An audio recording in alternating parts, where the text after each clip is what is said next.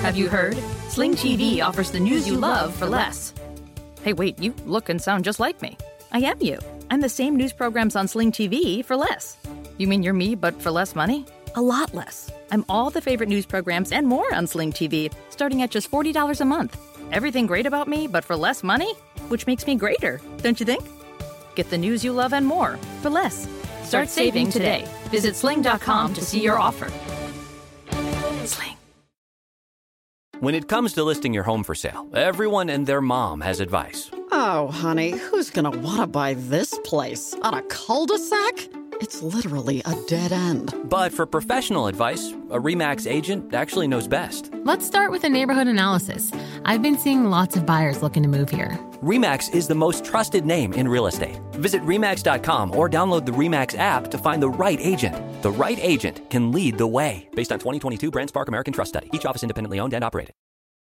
The first degree. First degree. First degree. First degree. First degree. First degree.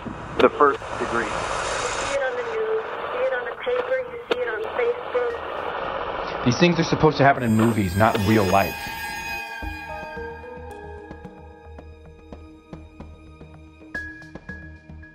I remember laying in the bed, and he would be out in the living room, and I would just be plotting my escape over and over and over, and how am I going to get past him? Because if he catches me, he's going to kill me. Welcome to The First Degree, the true crime podcast that you might end up on. My name is Jac Vanek. I'm sitting here with Alexis Linkletter. Alexis, what do you think of my spray tan that I have on my face right now? I was going to ask you because I saw you yesterday and you didn't look this tan. And no, you look sun-kissed. It looks very natural, actually. Thank you. Well, it's like when they spray it and now it's sitting on my body. For anybody that's wondering, I do have a little bit of a Donald Trump orange going on right now. But once I wash it off, it'll be nice. And it'll be great. Nice and sun-kissed. We have a really fucking crazy episode for you today that we can't wait for you to listen to. So we're going to jump right in. But I have to tell you the crazy days that we have for today. Are you ready? I'm ready. Okay, so today is August 17th. It is Baby Boomers Recognition Day. So go recognize your parents. Give them a little pat on the back, you know. Boomers are smart. They've had a lot of life experience. They don't understand your experience, but they've had their own, and they have some wisdom, if you believe it or not. Some of them have some wisdom. And, you know, if you see a Karen in the store yelling at a manager, go and do something about it.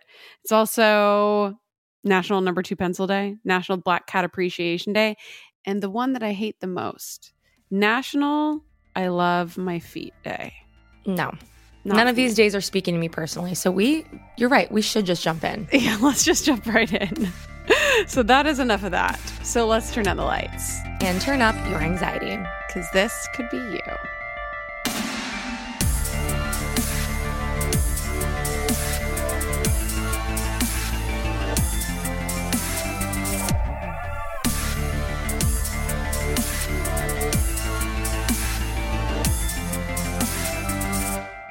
Today's case is a story like none other we've told before, one that presents a poetic irony and demonstrates the existence of karmic retribution with soul-shaking evidence. I don't care if you're not religious. I don't care if you don't believe in karmic energy. This will rattle, horrify, bewilder, and ultimately inspire you, and hopefully lead to some hard truths about the pervasive violence of this country, the kind of violence that could be happening right under our noses. So today's case takes us back to the early 90s, and we're talking about a time period and not a specific date, but what was going on was the Waco siege, the Monica Lewinsky scandal, or how I like to call it, Bill Clinton preying on a really young woman, and also he was elected as the U.S. president. And as far as music, it was a good time. We're talking Nirvana, Hole, Aerosmith, and the Pixies. The 90s. Nothing like it. Nothing like it. And this story starts somewhere very familiar to us, Los Angeles. And Los Angeles is a city that needs no real introduction. You're familiar with aspects of the city's splendor. And this story will take us to some of the most beautiful neighborhoods in Los Angeles. We're talking Malibu, Santa Monica, and of course, the Pacific Palisades. So Jennifer, who's our first degree for today's harrowing story, had always called LA home. And it's where she would ultimately graduate from high school. Back then, Malibu didn't have a high school. I went to a private all-girl Catholic high school, and then senior year in Woodland Hills, and then senior year, that's when my rebellion started, and I wanted to go to Santa Monica High School. Once Jennifer graduated from high school, she was really living her best life. She was having fun and making plans for her future, and things looked really bright. Right, and Jennifer wanted to pursue a career in nursing, and she'd wanted to be a nurse ever since she was a little girl, and she knew making her dreams come true would be a lot of work. But she knew she could do it, and she intended to have tons of fun along the way. Being from the area, Jennifer had a lot of friends who were always introducing her to new and interesting people. And one night, she crossed paths with someone who caught her attention. His name was Peter Paul. I had met him in the late 80s through mutual friends in Santa Monica, Malibu. We all kind of hung out, went to parties. I knew who he was, and it's funny because I knew he was no good the first couple times I met him. But then I met him a few years later, and I was just the right amount of vulnerable that, you know, he was just the right amount of charming.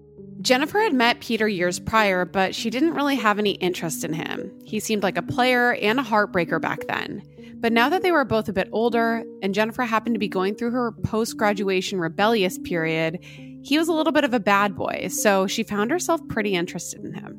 We ended up on a double date one night in Santa Monica. And I think I was 19. He was a couple years older, so he got me in all the fun spots in Santa Monica and, you know, got me the roses when the guy walked around and just charmed me. Peter and Jennifer hit it off on that double date, which led to a cascade of one-on-one encounters. And Peter, he laid it on thick and charmed the hell out of her. And any women listening, we all know this type of man. They're charming, and somehow they know how to tick every single one of our boxes with everything they say. He was handsome. He was an aspiring actor, and he was one of those jack-of-all-trades types. Not to mention he was strong. He was an aspiring boxer, and he also had an elusive background, which added just a dash of mystery. And Peter knew what he wanted. He wanted Jennifer. He locked in on her and pulled out all of the stops. He facilitated fun dates for the two of them, and he kept things kind of light and fun and kept the good times rolling as Jennifer fell for him little by little. We had 6 months of bliss. We'd go to Rosarito. We just had a blast. And I thought, well, maybe I was wrong. Maybe I was wrong about him. Right. And Peter won her over. And she ultimately let her guard down. And months passed, and the relationship kept going strong. Nothing seemed amiss at all. Until one night when Peter and Jennifer were hanging out with a group of their friends. And that's when one of Peter's friends pulled her aside. And what he would say would stun her. At some point, somebody who we both knew and a close friend of his who'd known him through childhood years sat down next to me one night at a Mexican restaurant in Santa Monica and just sort of casually whispered, "He's really dangerous. You got to get out of this now." And he said, "Please don't ever tell him I told you this. Don't ever tell him." And I trusted him, but I just didn't know what to do. Jennifer was bewildered by this, especially because up to this point, she hadn't picked up on any major red flags with Peter. What exactly did this guy mean when he said that Peter was dangerous? And he told me that he was still close with Peter's ex-girlfriend. And she had finally gotten away and took off to, I think, Chicago or somewhere. I was desperate to talk to her, but she went into hiding pretty much. Peter's friend couldn't elaborate much since Peter was present that night. But the gist of what he was saying is that Peter's ex had tried to escape him and the relationship. And naturally, this was really hard for her to believe because she'd seen nothing but fun and good times with Peter so far. And Jennifer was 19 years old, so she didn't necessarily understand or have the life experience to digest exactly what she was being told that night. Plus, even if Peter made mistakes, it appeared that he had changed. There were warning signs, looking back. But there was so much good and it was so much fun. And I'd been sheltered and, I was literally rebelling. He was fun. He was sexy. It was a blast. We'd go here, we'd go there. We'd do all this fun stuff and rainy nights in Santa Monica. And we'd go get a Starbucks and climb up on a rooftop and look at the sky and sip on our Starbucks. And we'd have fun. We'd, enjoy each other's company. So Jennifer had heard Peter's friend's concern, but she didn't let his warning disrupt the relationship. She was pretty in love with this guy, and she wasn't going to draw any conclusions until she saw warning signs for herself. Unfortunately, Peter's dark side would reveal itself sooner than later. It happened one night when Jennifer decided that she wanted to cook a romantic dinner for her boyfriend. Her mom was out of town and lent Jennifer her Malibu apartment. It would be the perfect setting for a cozy romantic night in. She was out of town for the weekend, so she let me stay there. And I thought I'd make a nice little romantic dinner. I remember what I was making. I was making linguine and clam sauce and a Caesar salad and I think maybe opened a bottle of wine or something. Jennifer was in her groove cooking in the kitchen, and thus far the night had gone perfectly. She and Peter had been really sweet with each other, and the night was unfolding exactly how she pictured it. And as she was working on dinner, Peter approached and got really close to her out of the blue. It was a small little apartment, but it was sweet, and he just walked over to me, and I just remember kind of smiling. There was no fight, nothing. And the next thing I knew, I remember him grabbing me by the throat. And then all I remember after that was waking up in the hallway floor, which wasn't far from the kitchen, but he, must have drugged me over there, laid me down. And I was just clasping at my throat and gasping for air and completely petrified and confused. Jennifer was horrified. She was confused. She was in shock. She probably couldn't even think straight, but of course she's asking herself, why in God's name would Peter do something like this to her completely unprovoked or at all, frankly? Nobody had ever done anything like that to me before. And then he just stood over me and he said, this is what I'm capable of, so don't ever define me. And that was his famous tagline, don't ever define me. Didn't know what to do with that. He could have killed me in that moment if he had just held on long enough to my throat. Peter did this methodically, almost like he'd done it before. She had no idea what to do, and suddenly the words of Peter's friend who had warned her about him came flooding into her thoughts. Jennifer remembers what a complete mindfuck all of this was. So after Jennifer gets up off the floor and catches her breath, what was she going to do now? And the answer is, whatever she had to do to survive. I was just terrified. I finished the dinner, served the dinner, and just tried to please him, keep him content, keep him from hurting me again, because I'd never experienced anything like that. I didn't know what he would do to me if I got angry, which I was, but I was afraid to show it and push back, because if he did that to me and we were fine, what was he capable of if I showed him my fear or my anger? And I didn't know what to do. I felt so stuck and terrified, and who do I talk to? This initial act of violence against Jennifer would set the tone for the rest of their relationship. Only it would get worse, much worse. Violence soon became a commonplace occurrence. Once the first episode of abuse occurred, it just became more frequent after that. It was a constant.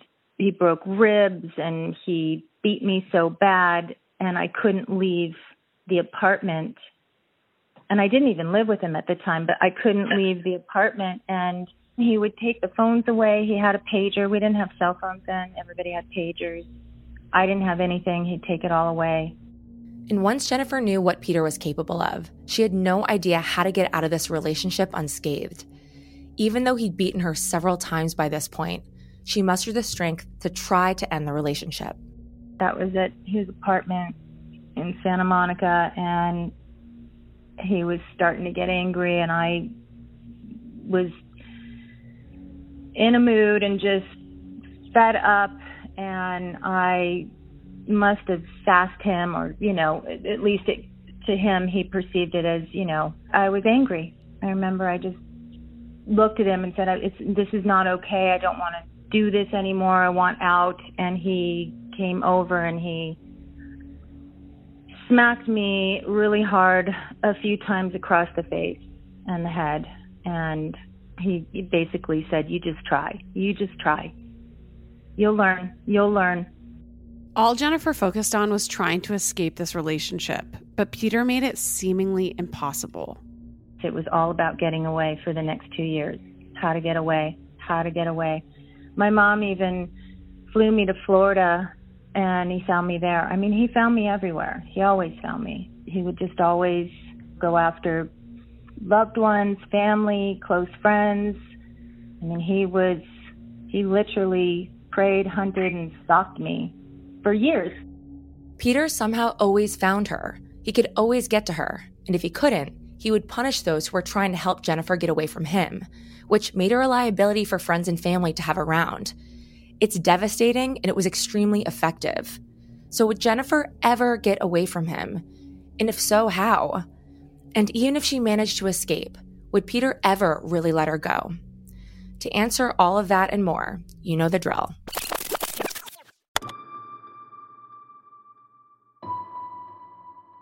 In the years that followed Jennifer's first violent encounter with Peter, all Jennifer tried to do was get out of this relationship. She would stay with different friends, different family members, and drive different cars, and nothing worked. I'd gone to the police. If they hadn't witnessed it firsthand, it was all hearsay. They'd give me a restraining order. That was pretty much useless because once he'd find me, what was that going to do? And whenever Jennifer's family and friends tried to help her, Peter would just shift his rage towards them, terrorizing them in various ways, including at their jobs. It's a clever and effective tactic he used to dissuade people from helping Jennifer escape him. He would show up at their work. He would show up at their homes. Like when I was in nursing school, at that point, my parents were going through divorce, and I was staying with my grandma in Canoga Park. I always had a bedroom there since I was a baby. And she had given me a car. So when I was hiding out from him, he would even go to her house and bash in the windows of her car and just terrorize her. And he went after Jennifer's mother, too, in chilling ways. My mom was a real estate agent in Malibu at the time, and he would follow her. She had a license plate that was, I think it said Malibu 9, and he would leave it on the message machine, Malibu 9, leaving this destination, now arriving at this destination. He would trail her. It was scary. It was scary. He wouldn't just call people and threaten them. He would actually show up and do things. But the physical abuse was, mainly me. He didn't go after any of them physically, but he would terrorize them plenty. Peter was a manipulative sociopath, and he knew that Jennifer wasn't. So he was sure that she would feel guilty for what Peter was putting her family and friends through. Jennifer knew that the only way to get the harassment of her loved ones to stop would be to go back and appease him. I would feel guilty because they didn't deserve it. That's when I started calling him, in my head at least, my monster. He's my monster. They don't deserve this. This is because of my choices. So I would go back to try to protect them with my reasoning. So we need to flag something right here. So never say to anyone in an abusive relationship, why don't you just leave? What we're hearing today from Jennifer, these are the reasons people don't just leave. She tried. She's an empathetic person.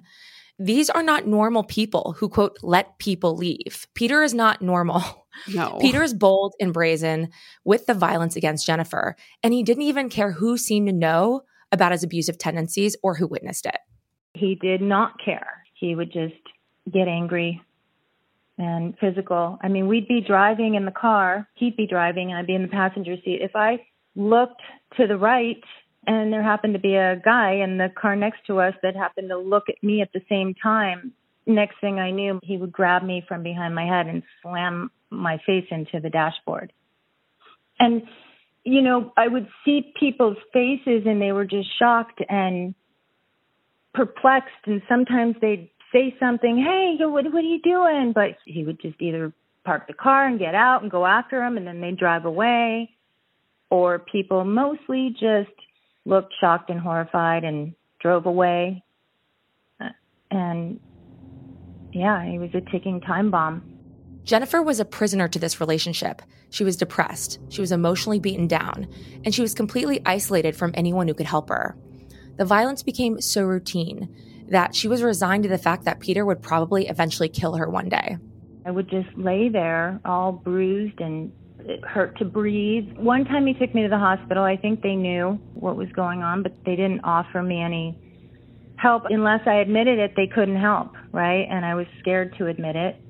So I went home with him, and nobody heard from me for days. I lost my job at the time. I remember laying in the bed, and he would be out in the living room, and I would just be plotting my escape over and over and over. And how am I going to get past him? Because if he catches me, he's going to kill me. And some nights I did get out, and I got away for the night and ran across the street to the neighbor, somebody's place. But, you know, he'd always get me back. There were people who wanted to help Jennifer, but she couldn't let them because she knew Peter would go after them. And she didn't think that anybody deserved that. A lot of people loved her, but they felt completely hopeless to help her. I alienated a lot of people because they just couldn't continue to watch me put myself through this situation. They were scared for me, frustrated with me, angry at me, ashamed of me, all those feelings, all those emotions. So I pretty much alienated everyone every time I ended up back with him. Nobody really understood, and I get that. I get that today, loud and clear. I couldn't expect them to continue to stand by and go through it. It was hell. It was torture. And every time Jennifer tried to leave, Peter beat her down physically and mentally. But she was willful, and she didn't stop continuing to try. While I was in nursing school, I got away and had a friend in Santa Monica that hid me out. Peter found me. He knocked on the door. I, poked my head, the chain. I ended up letting him in. I was terrified, but I was still too terrified to resist. And he came in and he did what he did. I didn't resist. He got up and he said, "Now you're going to be pregnant. And now you won't be able to leave me. And I'm going to be watching you." And he was right. And it sounds crazy, but he really had been monitoring my menstrual cycle and when I would be fertile. I didn't know this. This was a nightmare. Peter is unhinged. He was also cunning and calculating. And apparently, he'd actually been tracking her cycles because Jennifer learned that she was, in fact, pregnant. Now what was she going to do? It was at one time, and I got pregnant. But I didn't go back to him when I found out I was pregnant. I told you I was staying with my grandma, and she found out. And she said, "You're having Rosemary's baby. That's the devil's child. You're not welcome in this home." She took the keys to the car she was letting me use to go to nursing school. She literally told me, "Go in my room and pack a bag." I didn't think she'd really do it. She put me out the front door, closed and locked, took my keys, closed and locked the door. And I had nowhere to go. I think that broke my heart, devastated me. And that cost our relationship. The fact that she put me out. I get where she was coming from. It was a tough love moment. She was worried about me, but I needed her then more than ever. My mom was like, "Nope, can't come here. Don't know what you're going to do." Pretty much my whole family, everyone was in agreement. Jennifer was heartbroken. I don't think they could have done anything. That's when I realized it was up to me. But it took me getting pregnant to find that strength. And I just remember just understanding but being devastated because I lost a couple of really good girlfriends. My family was just, in shock and horror. And there was so much shame that came with it. And you just get so beat down physically and emotionally that you stop caring about yourself and you just feel stuck.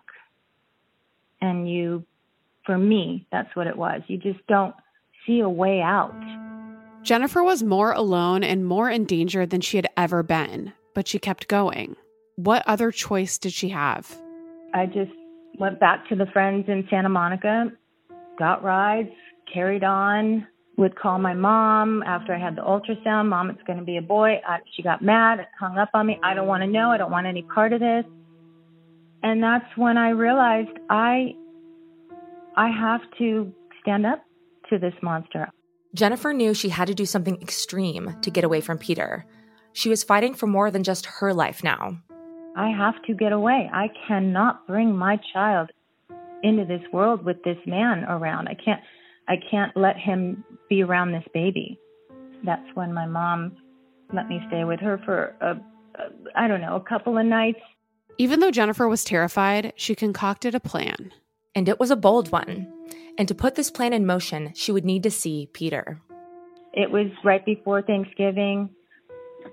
And I made let's get together. Let's have dinner. Let's go to a movie, 3rd Street Promenade. You love to go there. And I agreed, but I knew that it wasn't going to be that. I knew it was not going to be that, but I had to stand up to him once and for all. And all I had was my pepper spray. Jennifer took the bus to the intersection where Sunset meets the Pacific Coast Highway on the border of the Pacific Palisades and Malibu. I wasn't a girl that took the bus, but I got off right there in front of Gladstone's and walked across PCH to, I think it's a Chevron or a Mobil. It's the one right across from Gladstone's. Jennifer waited at this gas station for Peter to pick her up. She was flooded with feelings and fears. Feelings of adrenaline, anxiety, you name it, she felt it. She knew what she was about to do. This was it. This was all or nothing, life or death. She would either be killed by Peter or she would escape him, for real this time.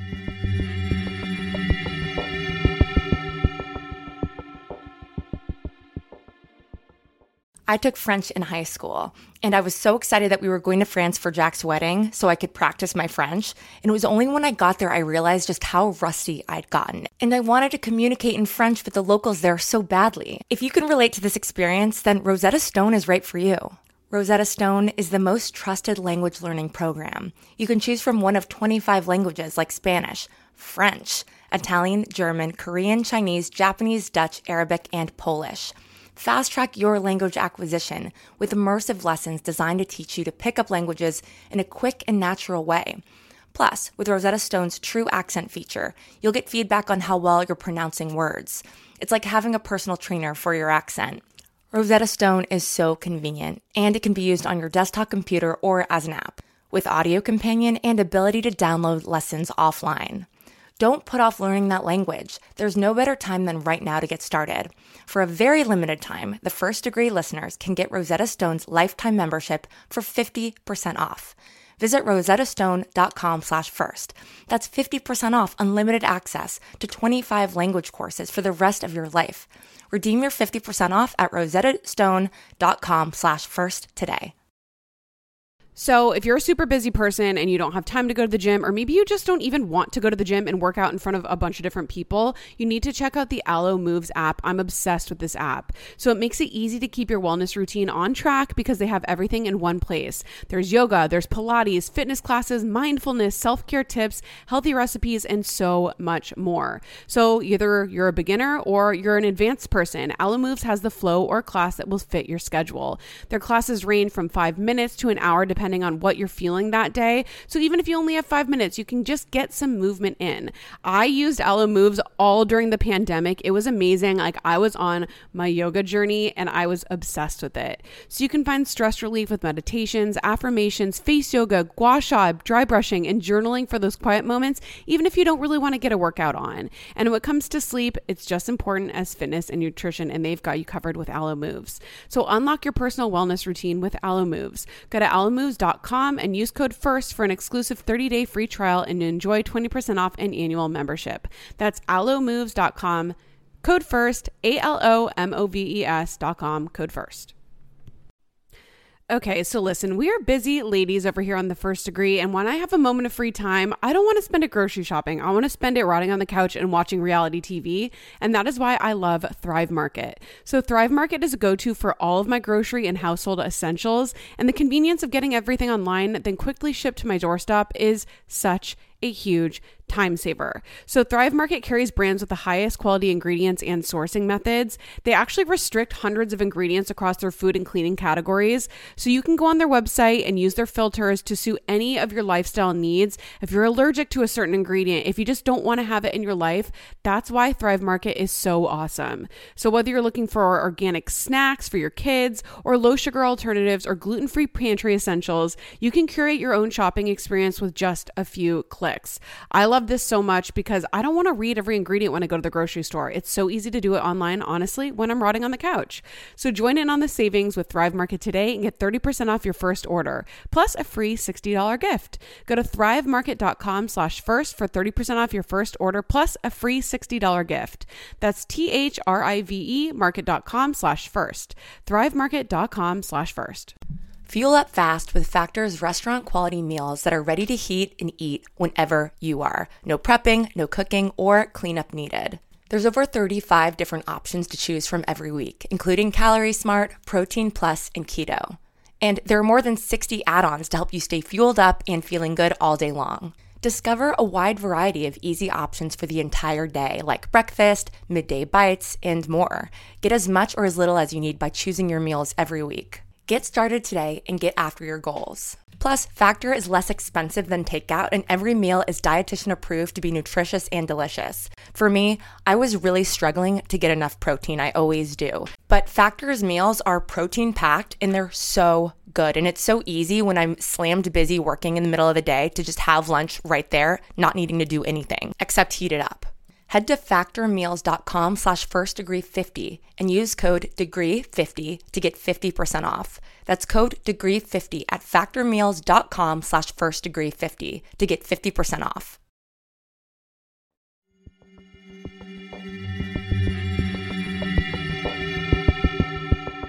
When she talked to Peter and arranged to see him, Peter had said they'd go to dinner and to a movie, but she knew that he was full of shit. Peter was filled with rage at this point over the fact that Jennifer had successfully evaded him since she found out she was pregnant. She had defied him. He was either going to kill us or it was going to take me to stand up to him once and for all. But I knew we weren't going to dinner, and I knew we weren't going to a movie, and I knew we weren't going to talk, and nothing was going to get resolved. It was a very, very poignant moment because I just had to be so brave. And I remember before I got off the bus, cocking the pepper spray, putting it back in my pocket and hoping he wouldn't search me and find it. Then Peter, this handsome, evil, and abusive sociopath, pulled up in his car. Jennifer opened the door and got in, knowing that there was a possibility that this might be the last car ride of her life. I got in the car and off we went up Sunset when he was driving me up into the hills in the Palisades and said, "You defied me for the last time." The defiance, that was a big thing for him. A switch had flipped for Jennifer. She was done, and Peter could sense it. This part I remember really well. He was an aspiring boxer, so he was a very strong guy. And growing up, he had motorcycles, dirt bikes, and he knew all the canyons around here. He would just go disappear with his dirt bikes and ride. So back then, the Palisades Highlands were under construction. They were building out. And he knew the area. He pulled out of the gas station, started up Sunset, turned left to go up to the Palisades Highlands. But he pulled out one of his guns, a 9mm. Wasn't the first time he'd put a gun to my head, a loaded gun. And he said, "You defied me for the last time. And now you're going to die."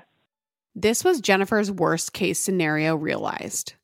I have a grave dug, and you're done. Peter was driving Jennifer to the place where he intended to kill her and bury her in the hills.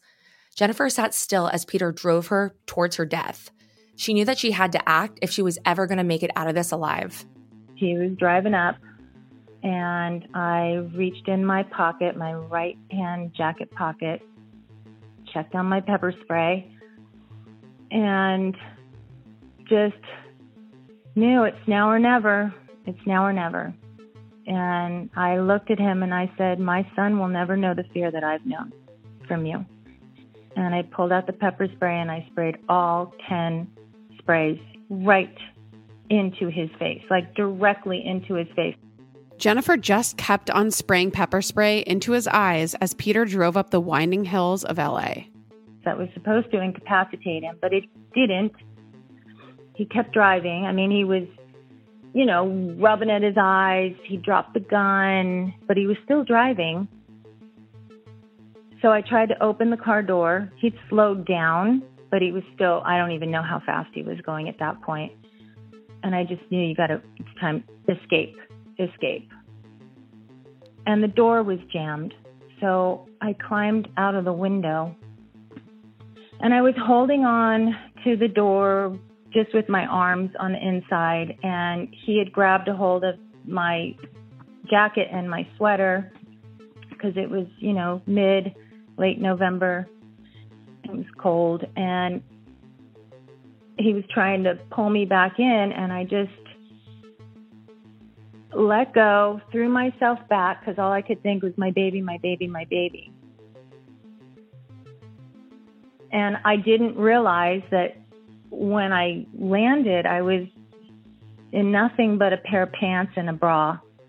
And I was completely concussed and I was covered in road rash. Jennifer was so desperate to escape him that she flung herself from Peter's moving car as his eyes burned. He was more filled with rage than ever before. Peter already wanted to take Jennifer's life, so it's safe to say that he really, really wanted to now. But I remember hearing the tires screech, and I thought, I have to run. I have to run. He's going to get me, and this is going to be it. He's going to kill us. And I know it sounds bizarre, but I felt someone just lift me up and push me in a direction. I still don't know what street I was on, where I was. I wish I could find these people. But I not only ran, and I couldn't see anything except stars. I just remember it was black, and there were little specks of stars in my vision. I not only ran into these people's home, I didn't go to the front door. They were congregated around back in their kitchen, and I didn't knock. I just ran in, and I said, I need help. He's going to kill me. Without asking permission or without explaining, Jennifer bolted into this open house, and there was a family that had kids that were living in this house. The mom closed the door and locked it with Jennifer inside. I kept running to the farthest point of the house. I ran up the stairs all the way to the end of the hall, threw myself down on this bed at the farthest bedroom. And one of their sons was home from college studying, and I can't even imagine what that was like for him. But I just laid down on his bed and said, please make sure my baby's okay. Make sure my baby's okay. And he was just dumbstruck. It's probably no surprise that Peter had followed Jennifer to the home. He walked up to the locked door, which had a window on it. The woman said, as soon as she closed and locked the door behind me, he was standing right there tapping the gun on the window, telling her to let me know he wasn't done with me and he was going to get me.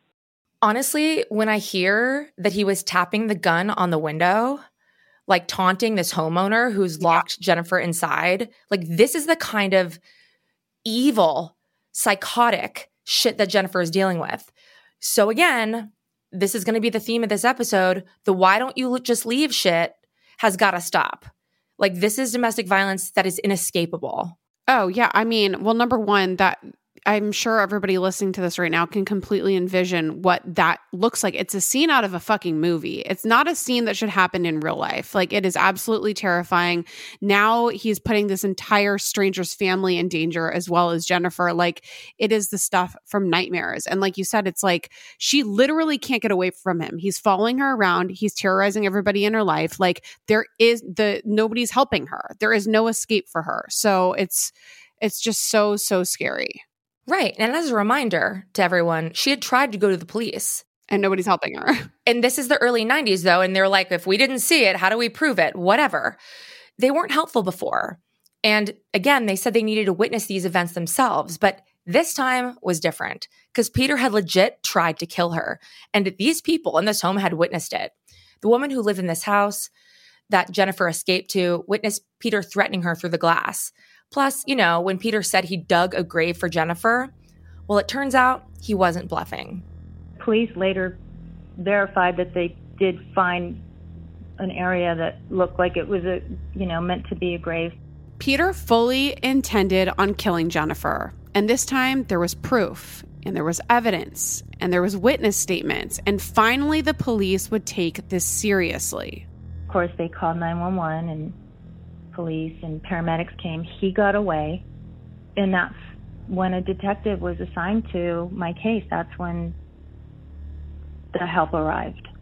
But it wasn't, he wasn't done. He wasn't done terrorizing me.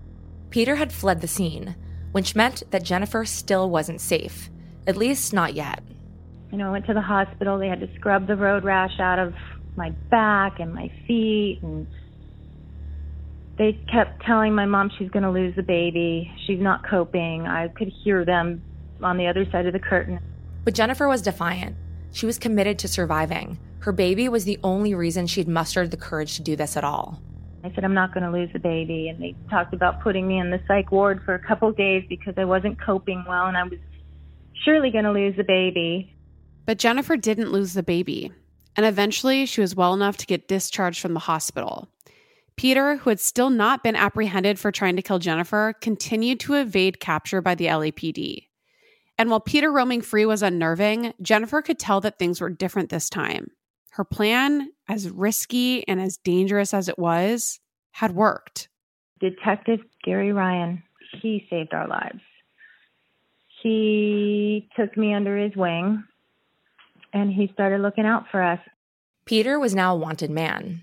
They considered my unborn baby a viable fetus, so it was kidnapping on 2 accounts and attempted murders on 2 accounts, so 4 felony charges.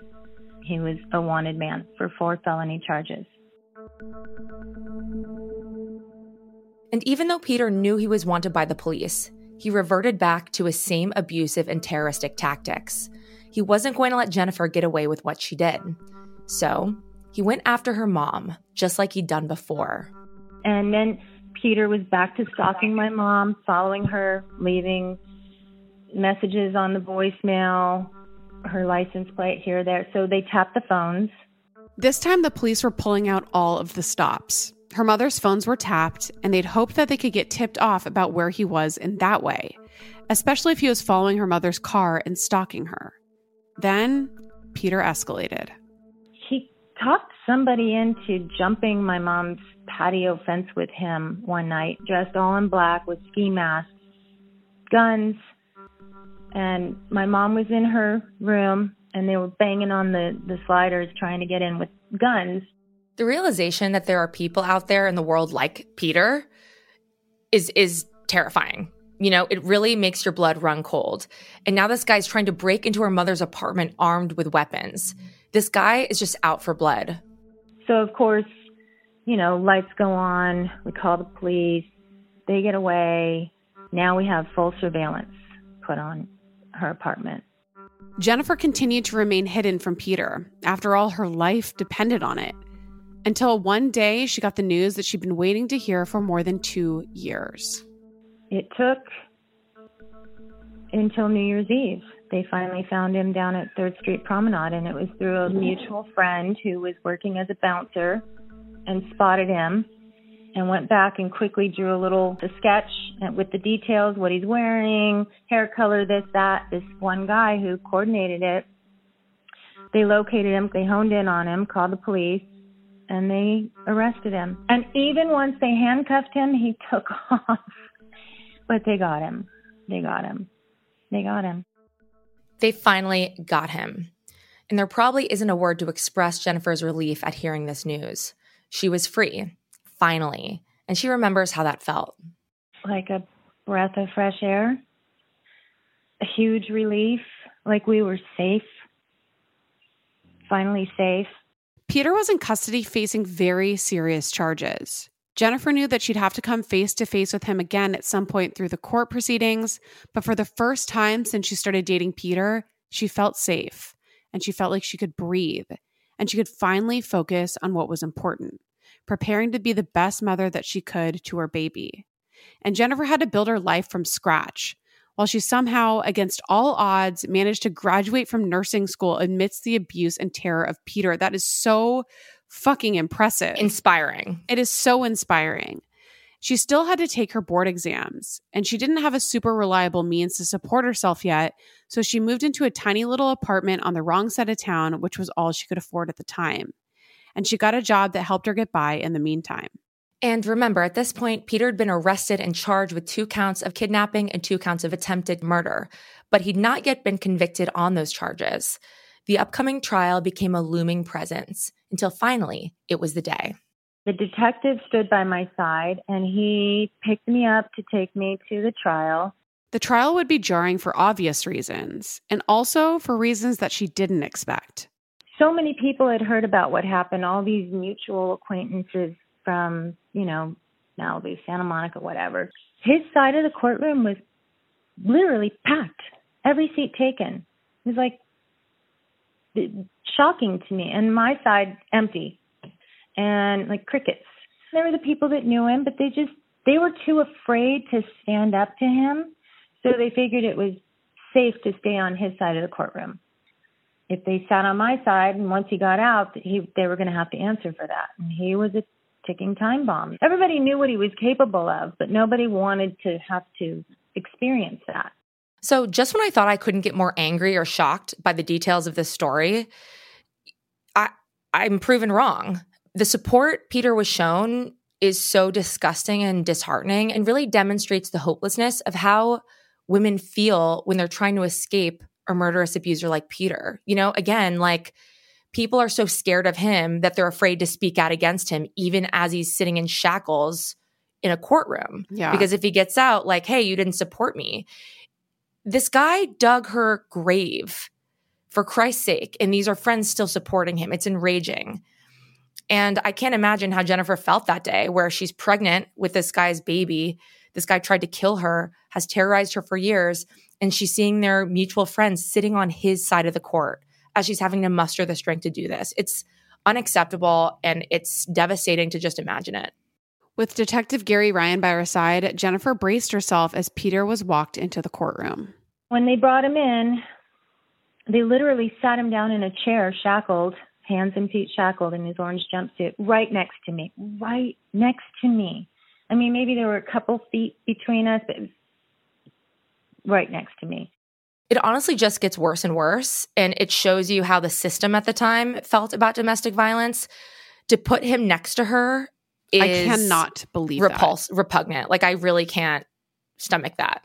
And at this point, I was really pregnant, and I had to get up and testify. And I remember the detective prepping me because he said, he's going to be looking at you and you're going to want to cave, but you have to tell the truth.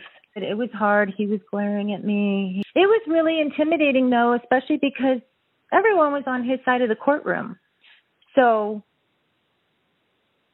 I remember having this self-doubt, like, well, maybe it was my fault. Maybe it's all me, and they're all here for him because this is my fault that he did this to me. But that was just still the victim's state of mind. Even though so many friends had disappointed her by supporting Peter in court, and even though the man who attempted to murder her while she was pregnant was glaring at her threateningly, and even though the odds had been stacked against her time after time, Jennifer got through it. And the evidence against him was overwhelming. And the jurors believed everything that Jennifer told them. For his crimes, he was sentenced to 15 years before being carted off to jail to begin serving his time. Jennifer's story is one of the most harrowing, courageous, and inspiring we've ever told. She'd been beaten countless times, lost relationships with people she loved. She'd been sexually assaulted. She'd been ejected from a car as she was driven to a grave that Peter had dug to bury her in. She was shown sparse support in court, and she still prevailed. And now, finally, Peter Paul was going to prison. And I know you probably think that that's the end of this story, but that would make you wrong. Because the depths of depravity that lived in Peter Paul were unparalleled and unimaginable. Jennifer would give birth to a baby boy, and her son would add even more fuel to Peter's drive to harm them. brace yourself for next week, folks, because Peter's harassment of Jennifer persisted through his jail sentence and following his release. Paul's evil, diabolical behavior continued, and to no surprise, culminated in murder. Just not the kind of murder you're probably thinking.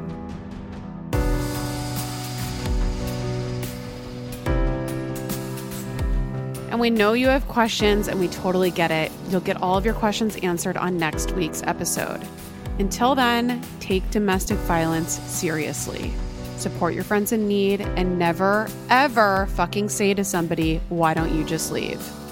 Well, until next week, thank you, Jennifer, so much for being so courageous and vulnerable and sharing your story. She's going to be with us next week as well. If you're listening out there and you have a story to tell, you can email us, hello@thefirstdegreepodcast.com. Follow us on Instagram. Join our Facebook group. We're talking true crime all the time.